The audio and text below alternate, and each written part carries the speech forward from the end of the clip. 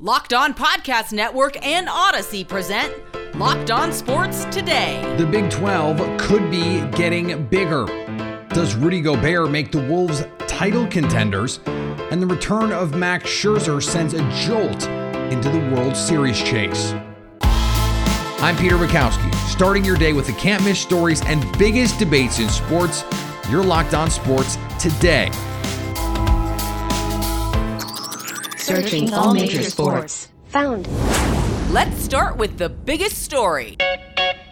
At a certain point, these conferences are just going to have to rename themselves a range. It's going to be the Big 12 to 18 to 24 or something like that. New reports say the Pac-12 is in further disarray after the Big 12 is looking to add at least a couple of names, according to a CBS report. Arizona, Arizona State, Utah, Colorado, Washington, Oregon, potentially on the table. Joining me now from Locked On Big 12, Josh Neighbors. And Josh, this is a Big 12 that is reeling a bit after Oklahoma and Texas decided to walk. So what does this mean for the future of the Big 12 right now? We are in a much different place than we were a year ago. I mean, there was a lot of fear, a lot of anxiety about the future, obviously some hurt feelings about the current state of affairs, what was going on. But and to that end, I just want to say, we do feel for the Pac-12 in a way, but this is kind of business now. This is the way things work. And the Big 12 is being proactive and saying, all right, USC and UCLA are gone. The Pac-12 will look to stay alive in a few different avenues. And they might even come after Big 12 teams. Who knows? Let's get after them first. And I will say this, the four teams you mentioned, Peter, with the Arizona State, Arizona, Utah, and Colorado, those are the first four that we heard. Sounds good. But the real prize would be Oregon and Washington, two of the best, programs the Pac-12 has. Seattle, obviously, a very coveted television market. Washington program has had a lot of success in the past. Then Oregon, really the Nike face of college football.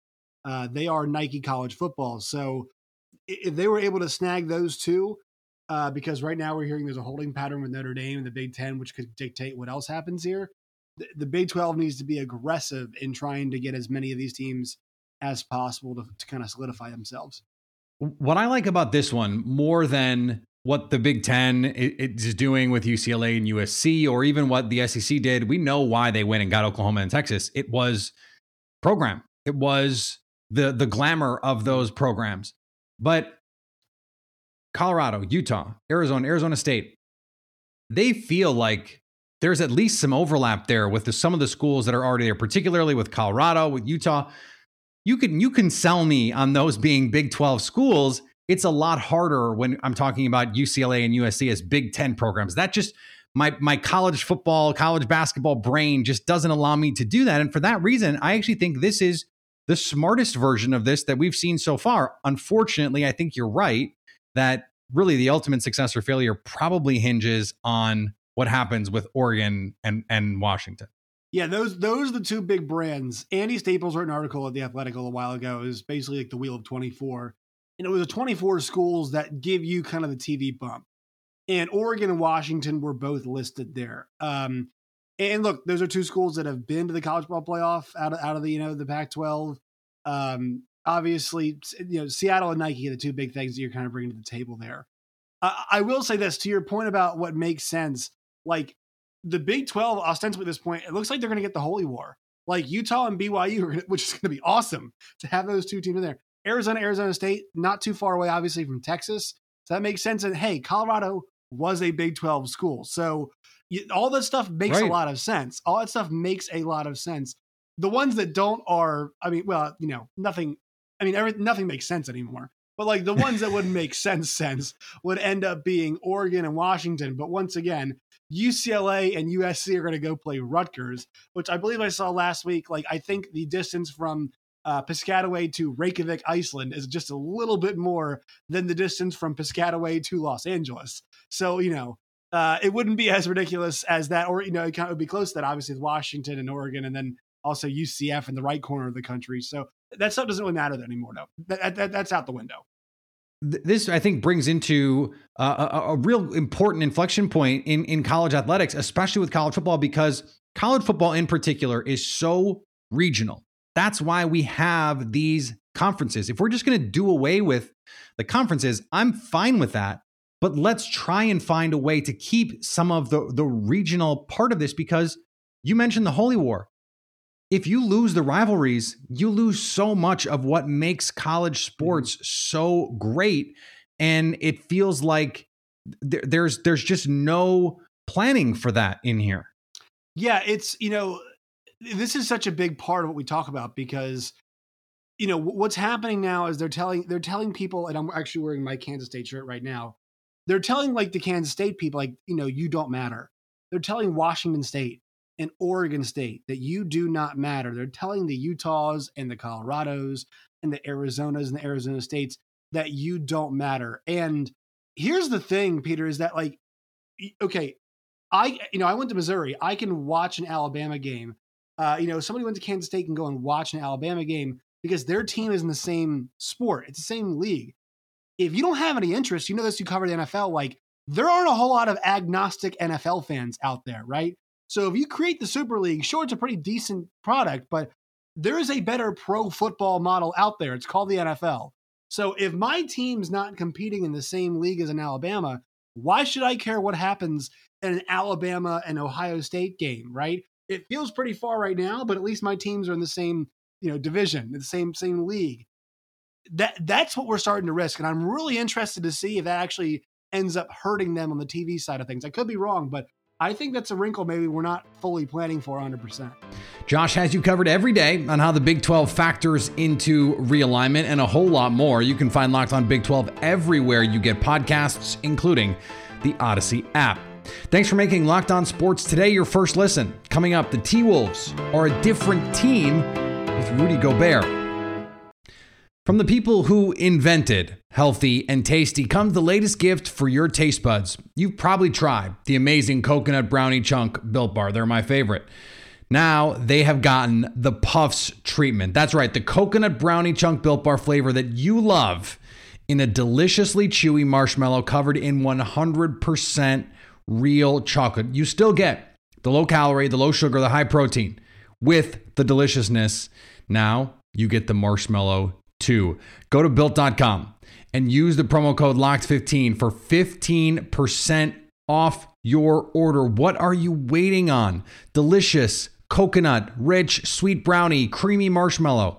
Stop fantasizing. Go to Built.com and order your box of coconut brownie chunk Built Bars right now. And use the promo code LOCKED15 to get 15% off that order. Now, here's what you need to be locked on today. Demaryius Thomas had a degenerative brain disease known as CTE, according to doctors from Boston University. Thomas was found dead in his Roswell, Georgia home last year. Dr. Ann McKee, part of the Boston University research group, said that you cannot die from CTE. What CTE does is change your behavior and personality.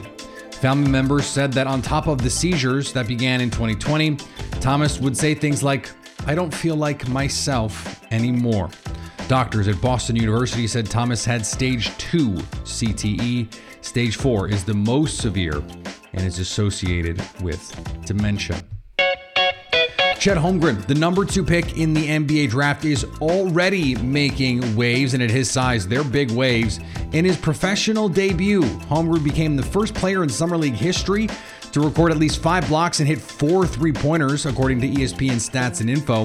Holmgren doesn't lack for confidence either, saying he hopes to break his own record for blocks the very next game.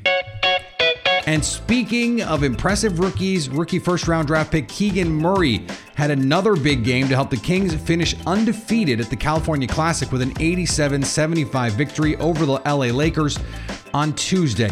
Murray finished with 24 points and 7 rebounds for the Kings, who went unbeaten for the first time in the 4-year history of the event. And on the diamond, the Texas Rangers lost another game they shouldn't have. This one to the Baltimore Orioles. I'm so sick of this team that is making me absolutely nauseous.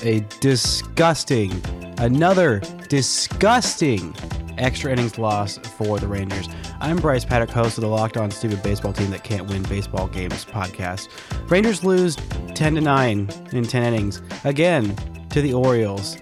A game-tying home run at the bottom of the 9th inning by who else but Rougned freaking Odor, still terrorizing this team even though he's not on it. Went 0 for 4 until that glorious, stupid moment. I am so sick of watching this baseball team. A 2-run lead giving home run by Corey Seager. His 16th of the season wasn't enough. Nathaniel Lowe's 12th home run of the year was not enough. Mitch Garver's 10th home run of the year was not enough. A mostly trash performance from Spencer Howard, where he didn't give up any home runs, at least for the first time this year. Wasn't good enough. And Dennis Santana got lit up. The Rangers, every single good Ranger reliever got lit up. I am just disgusted, frustrated, so beyond done with this stupid baseball team, and it's only July. At least they're not losing 100 games this year, but they're probably losing 95, and I'm sick of it. Here is another story you need to know. It's the superstar trade everyone is talking about. Well, it's the superstar trade that's already happened. Rudy Gobert going to the Minnesota Timberwolves from the Utah Jazz for an absolute haul. Joining me now from Locked On Wolves, Ben Beacon. And Ben, this trade shifted the landscape in the Western Conference. One team in one direction with the Utah Jazz, another team continuing its ascent in Minnesota, albeit in a very flat state. But they are going straight up there. How much better does Rudy Gobert make the Wolves this season? Yeah, I mean, that's the $1 million question. And obviously everyone's talking about the draft pick compensation. I think if we just talk about how much better are they, the easiest way to look at this is you're adding a top 20 player, I think pretty unquestionably, to a team already with a top 20 player in Karl-Anthony Towns. And Anthony Edwards wasn't an all-star last year, but he was close. And I think pretty much anybody you talk to is going to say he's not far away from becoming a top 20, 25 player. And if you have 3 top 20 players, or another way to look at it is you have 2 of the best offensive players, most unique offensive talents in the league in Towns and Edwards, you had arguably the best defender, 3-time defensive player of the year, certainly one of the top 3 or 4 defenders in the entire league. Even if you don't buy, that he's as good of a defender as a Giannis or a healthy Kawhi or Draymond Green, he's absolutely, you can't deny that he impacts the game defensively in a serious way. So given that there's now a legit big 3, and we're not even talking, I'm not including D'Angelo Russell, they're absolutely in that 3 to 5 seed conversation. And obviously there's, a lot of questions out there with injuries to other teams. But I think sitting here right now, if you told me they got the 3, 4, or 5 seed, that's probably what I would bet on happening. Yeah, and part of the conversation with Gobert has been, okay, well, he'll help them in the regular season, but in the postseason, it's going to be different. But when I look at the West, and we don't even have to extrapolate this. We saw the Wolves play the Warriors, play the Grizzlies, and give the Grizz everything they could handle in that series. Rudy Gobert in that game, they could have won that series with Rudy Gobert. Then you look around, it's like, okay, how many of the other teams really scare you? I think this is interesting. So if Rudy Gobert plays in that Grizzlies Wolves series, is the outcome different, do you think? I think so. I mean, anyone who watched, the Wolves had double-digit leads, and I believe 3 of the 5 games, and they gave up infamously, 2 20-plus point second half leads in that series. And so much of it was Ja Morant just, getting to the rim and wreaking havoc on a team with no backline defender. Karl-Anthony Towns was often his role. If you don't watch the Timberwolves, his role was not really to protect the rim. He was often on the perimeter in a blitzing pick and roll scheme, which is why his rebound numbers were down a little. He's not a natural rim protector anyway. Jared Vanderbilt wasn't blocking shots at the rim, and Rudy Gobert is going to. So I think, and also rebounding too. Brandon Clark absolutely destroyed them in a couple of games. Just pretty much 1 through 9 with each team, the Grizzlies rebounded the ball much better. So I think the rebounding, the rim protection are the 2 things the Wolves needed. And Rudy Gobert is, you could argue, the best at both of those things in the entire league. So they filled those holes in a really, literally big way. They did indeed. We just had that discussion, but I do think it is worth interrogating this a bit because I mentioned the Warriors accidentally. The Clippers should be healthy here coming up this season and be a factor in the West. The Mavericks exposed the Jazz, albeit with a very different group of wings playing on defense. So in those matchups in the postseason, how do you think this impacts how the Wolves are going to play in those games? Well, I think the biggest thing is the Wolves just have better perimeter defenders than the Utah Jazz. I could name 4 guys that are better than, you could maybe argue Royce O'Neal would be in the conversation. He didn't have a great playoff, certainly, but I mean, the Timberwolves have Jaden McDaniels is a coveted player. There was the reports the Jazz wanted him rather than a couple of additional first-round picks. The Wolves said, no, we'll give you the extra picks instead. Jaden McDaniels is really good defensively right now, and he's only 20 years old. And the Wolves also have Anthony Edwards, was a sneaky good on-ball defender last year. He has some work to do off the ball, but perimeter contain, the Wolves already have those 2 guys. You add in Kyle Anderson, former Memphis Grizzlies player, who's a really good team and individual defender. Taurean Prince is a switchable defender. I would even say D'Angelo Russell's a better defender than, say, Jordan Clarkson. I mean, he's not a good defender, but the Jazz had a really miserable perimeter defense, and so Gobert was being asked to cover those guys when they were getting blown by on the perimeter, guard the paint, protect the rim, and then hustle back out to the corner and contest an open 3 by Maxi Kleber or whoever it was. That was an issue. So I think that's the biggest thing. Now, you're right. I mean, the Warriors and the Clippers especially are teams that like to play small and can give the Wolves issues.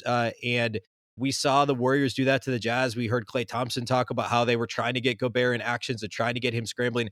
But that's because there was no other defenders on the Jazz. And so if you're keeping Rudy busy, you could do anything you wanted elsewhere on the floor. And I think the Wolves' thought is we've got enough guys that aren't going to get just completely destroyed on the perimeter one-on-one that we can at least make this thing competitive. And obviously the other thing is the fallback. You can play small still, put Towns at the 5, quote unquote small.